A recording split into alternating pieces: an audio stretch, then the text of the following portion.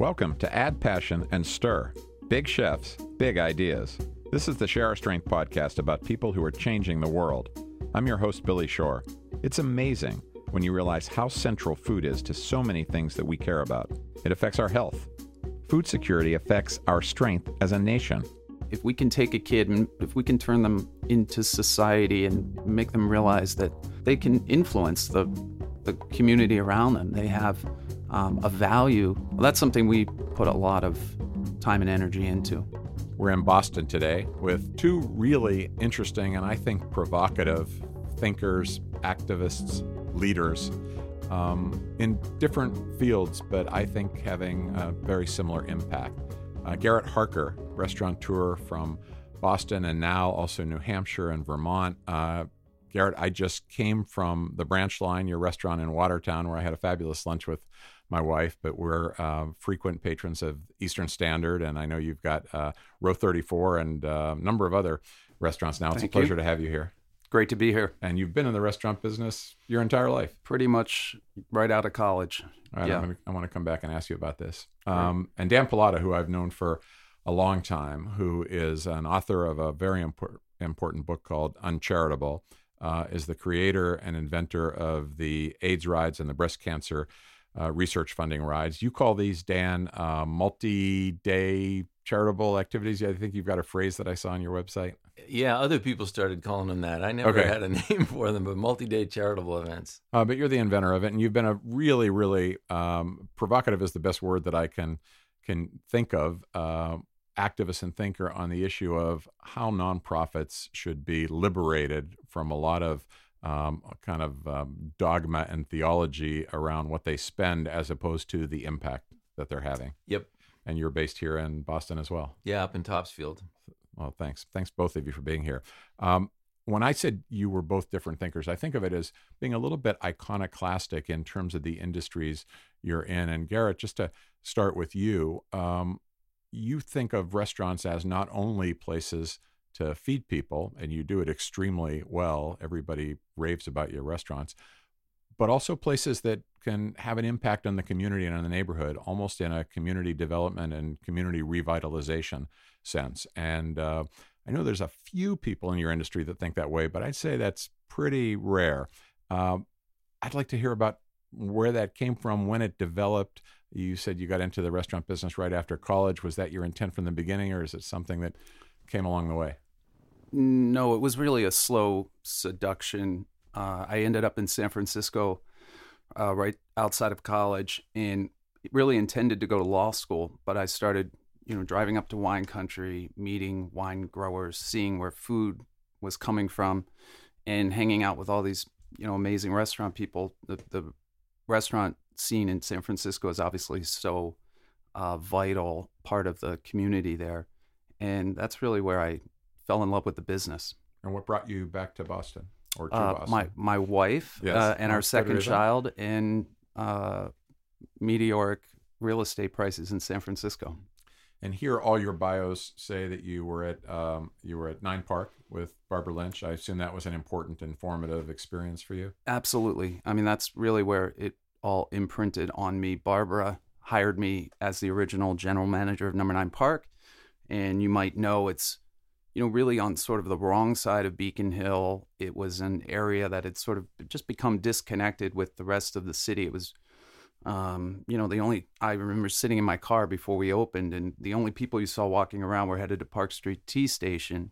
And now that area has 90 Hotel, 15 Beacon Hotel. It's become a really vibrant part of the city again. And that's where I learned kind of the transformative impact a restaurant can have. And what set you off in your own direction? I mean, what was the spark for you saying, I'm going to have my own kind of restaurant? It's really, frankly, a restaurant empire now. Well, that wasn't the intention. I actually, once Barbara and I were up to 3 restaurants, I really wanted to kind of pull back and go back to a single restaurant. So I had the opportunity to look at a really large space in Kenmore Square, which if you're from Boston, you might know how Kenmore Square had sort of deteriorated over time. Again, it become sort of a forgotten part of the city. And not being from Boston, that didn't really imprint on me. I looked at a map. I saw I saw the institutional forces of the Red Sox and BU and Longwood medical community. I saw how close it was to Cambridge and the western suburbs. And, I think a lot of my peers in the industry from Boston would never have taken that chance. But I also had the experience from Nine Park and realized, how galvanizing it can be for a staff, for a team that you put together and make part of your mission, not just taking care of people, but helping to, elevate a community and a neighborhood. And Eastern Standard's how old now? It'll be 12 years. 12 years. This month. Best chicken anywhere in the country, probably. That's my favorite dish. What's yours? Branch Line's close. Branch Line's close? Second. I'm a steak tartare guy. I think ES has the best steak tartare in town. I haven't had it there, but I got to try it. And Dan Pallotta, at Share Our Strength, you and many nonprofit organizations, you're really kind of the guru of how nonprofits need to think differently. You've got an iconic TED Talk that I think has been viewed over 4 million times. Am I right that it's called "The Way We Think About Charity Is Dead Wrong"? Right. Well, tell us about that. Tell us what you mean about that, and how you got to that place. Short story. I think you look at people like Steve Jobs or Elon Musk or Mark Zuckerberg, and in the span of 5 or 6 or 8 or 10 years, they do something that completely disrupts the whole world, right? Or completely disrupts their industry. Happens in a very short period of time. And I think that nonprofit organizations like Share Our Strength and others have that kind of capacity to radically disrupt the world in short periods of time, but not if they're hamstrung by these ideas that they shouldn't spend any money on fundraising and they shouldn't spend any money on advertising and marketing. Because if they can't spend money telling people about the good that they do, they're not going to be able to get people involved at the level that they need to grow to reach the scale of these problems. So that's basically what I'm advocating.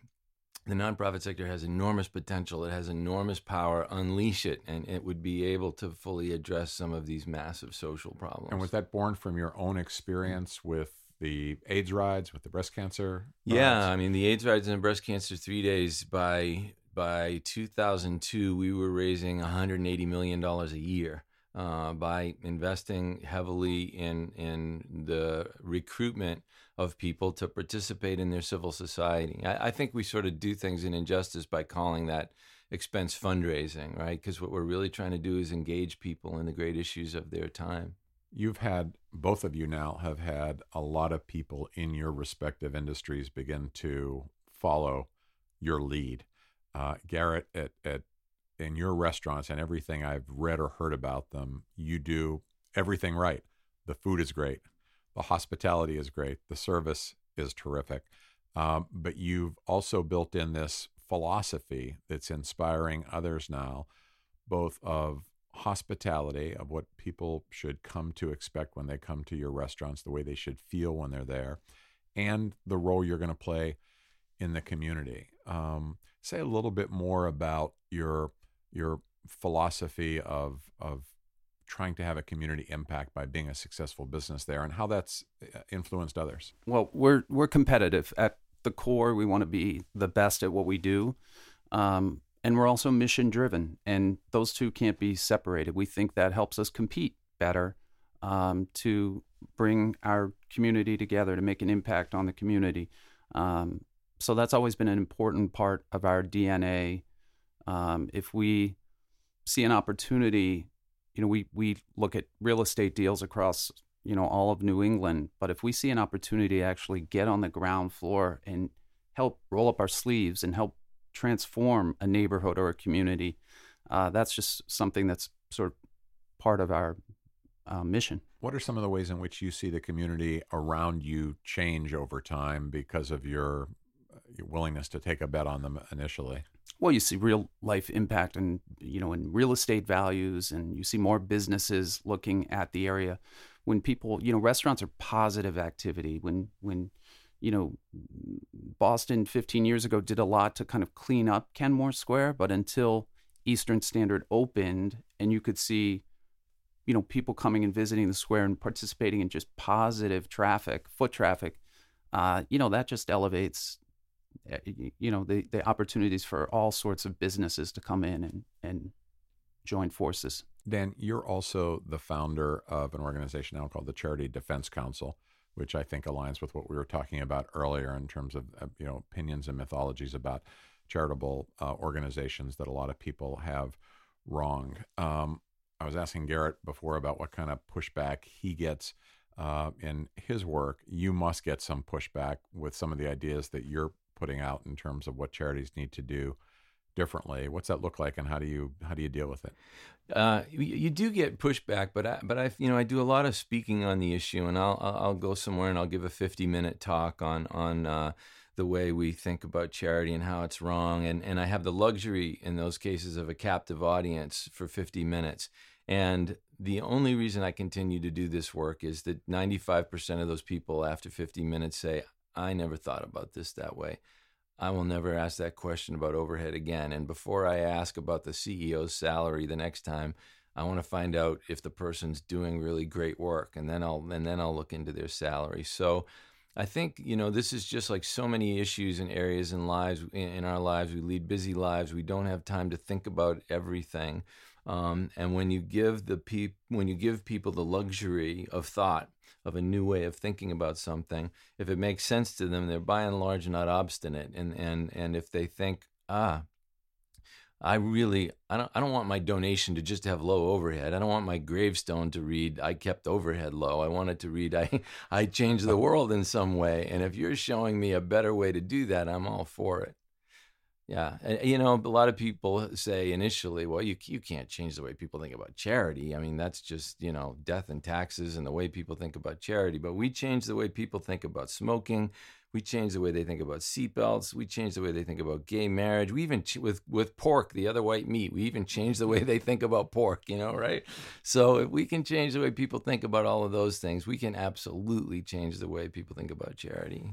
I want to ask both of you how you think about the work you're doing now, kind of in the political moment in which we find ourselves. And I don't mean this as kind of a political or a partisan commentary, but it feels like the country is potentially headed for, a continuation of where it's been, which is polarized politics, the inability of the national government to get much done, a lot of division, which leads to a lot of people feeling like I've got to do more in my own community, that's where some of these problems have to get solved. One of the things that I've heard, dozens of times since the presidential election in 2016 is I've been sitting on the sidelines too much. I got to get more involved. I got to make a difference. Some of that's from people who think of themselves as maybe part of the quote resistance to President Trump. But others just realize that, there's a lot of political stuff going on, a lot of political currents in the country, and that they've not been as engaged. So I think people are looking to make a difference. And I think some of them are nonprofits and some of them are business leaders. Frankly, I've heard this as much from business leaders as well. Is that something that brings more intentionality to your work, Garrett, more drive to your mission? Or are you able to do what you're doing almost irrespective of what's going on politically in terms of the impact that you're trying to have in neighborhoods? Yeah, I would say we're not political entities, but we employ a lot of people that come out of gateway communities. We employ a lot of young people, students that have sort of, for whatever reason, maybe have kind of taken a little bit of a left turn in life, and they end up working in restaurants and these sort of really stimulated environments. And we see our part of our mission is to take these young people and give them confidence, have them learn how to be graceful and elegant under the intense pressure of a Saturday night, how to become articulate, appreciate each other, learn how to work as a team. We think these are all really sort of important things that if we can take a kid, and sometimes, we're a career for someone, we can provide opportunity like that, but sometimes we only get them for a year or a couple of years. But if we can turn them into society and make them realize that they can influence the community around them. They have a value, and they can make an impact. Well, that's something we put a lot of time and energy into. That must represent kind of a, relative to others, an outsized investment on your part. I haven't heard of many people in your industry talk about being as committed and as purposeful towards that type of investment, which really could change somebody's life forever, change every opportunity that they have in front of them. It does. I've seen it. And they may not be aware, but that when their time's up and they leave me, and I remember that it was that kid that came in that was timid, that maybe didn't make eye contact, didn't carry themselves with, great positive body language. But now they have good, healthy relationships, and they're confident, and they have a little clarity about what their purpose might be. It's, I think the restaurant industry is an amazing breeding ground for that. What's that look like inside your company? How do you get that done? Who's the teacher? Who's the trainer? Are you the trainer, or do you train the trainers? Or? No. I mean, we all teach each other. I mean, to be a great learner, you have to be a teacher. So it's a lot of peer participation. But we have a director of education and staff development. That's our sort of HR component. And she's been with me. She started as a hostess out of Boston University, was intent on, a different career path, but she, along with she saw the opportunity to really make an impact in an innovative way, in an industry that can be, sort of at its core, it wears people down. It tears you down physically and mentally. It's a very stressful environment, and she wanted to make a difference in that regard. We bring a lot of outside people in. One of Dan's fellow TED speakers, Amy Cuddy, who did the Power Pose TED Talk that's been viewed, countless times. She's part of our team. She's been involved in training of the last 4 restaurants. So she'll come and give a talk about how, positive body language really can impact your relations and your ability to perform in stressful situations. And you're employing how many total now? 650. 650. So that's a lot of job creation right there. Dan, how about you? The politics of the moment in your work? I think the work that I'm doing, that I'm interested in, I think it transcends the political climate. If you look at poverty's been at 12% of the population since the 70s, now 13.5% of the population. There are 5 million more kids living in poverty today than there were in 1963. Suicide rates up 35% in the last 20 years. The adult illiteracy rate static at 14% over the last 30 years. So over the course of multiple administrations, you just see this stasis on these social problems. And so now we're in this era where this call for shrinking government. And I think, well, if you want to shrink the government, then the only way these problems are going to get solved is by liberating the nonprofit sector to grow and to grow dramatically. So I think it's I think those issues transcend the political climate. Garrett, your leadership style, in terms of what Dan is talking about, how do you set objectives that are bold and audacious but achievable, so that the objective is not so audacious that it demoralizes your team? You've clearly got a team that will follow you where you go. How do you describe your leadership style and your leadership philosophy? I really try to surround myself with people that inspire me and will inspire my teams. I had the opportunity after the success of Eastern Standard to team up with Skip Bennett, who owns Island Creek Oysters, a very, very important pioneer in aquaculture down in Duxbury. And, this is when the farm to table thing was happening, and people were sort of, there just wasn't this sort of authenticity to it. And Skip and I joined forces and opened Island Creek Oyster Bar in Kenmore Square, really as an attempt to kind of, just recreate the oyster farm experience in an urban restaurant setting, and let people know this is where their food comes from. This is the person who's passionate enough to grow it.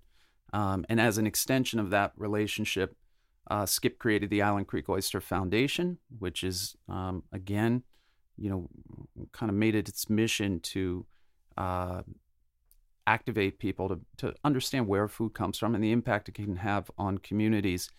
He's funded several fish farms in Haiti. So it's not just local work. No, it's an attempt to bring protein to under-proteined communities outside of the country. In Tanzania, he started a shellfish farm.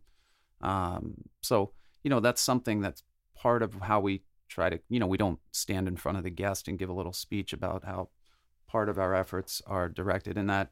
But it's part of the story that makes eating in a place like Island Creek Oysters and participating in that, in that process, part of what makes it compelling as a restaurant, we think. And I think underscores one of the kind of key themes that we often discuss here, which is that food and eating are connected to so many other issues that we care about. They're connected intimately to our environment. They're connected to our carbon footprint. They're connected to the health of our bodies and our families. So food's at the center of all that. Absolutely. You cannot pull it out of any of those important social issues. And I'm assuming website for the Island Creek Oyster Foundation is just that. You can Google that and get a link to the good work they're doing in Haiti and other places. Exactly. You'll see some amazing pictures. Fabulous. Yes. That's something new that I've learned today. I wasn't aware of it, and that sounds really exciting. Mm-hmm. So thank you for sharing that.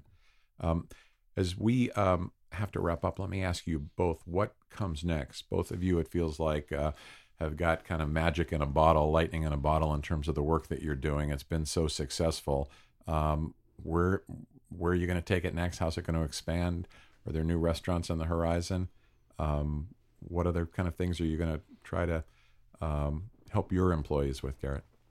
Well, in about an hour and a half, I'll be running drinks and food at Les Sablons, our new restaurant in Harvard Square. It's we'll see where it takes. We're not really operating under any sort of grand plan. We'll see what opportunities come our way. We'll also see what the level of talent that comes up through our organization is really motivated to do. That's a large part of what will drive us. I'm not a big thinker. I need to include, I need big thinkers as part of my organization. We'll see where we go from here.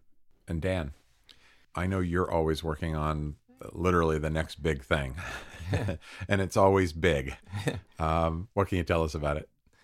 The next big thing is to head over to Fenway Park with my two daughters, Annalisa and Sage, who are patiently sitting outside here, and go see the Red Sox play. And I got a few big ideas in my head that I think are too crazy to talk about. You always go through this phase where you think it's a stupid idea. Don't tell anybody about it. They'll lock you up.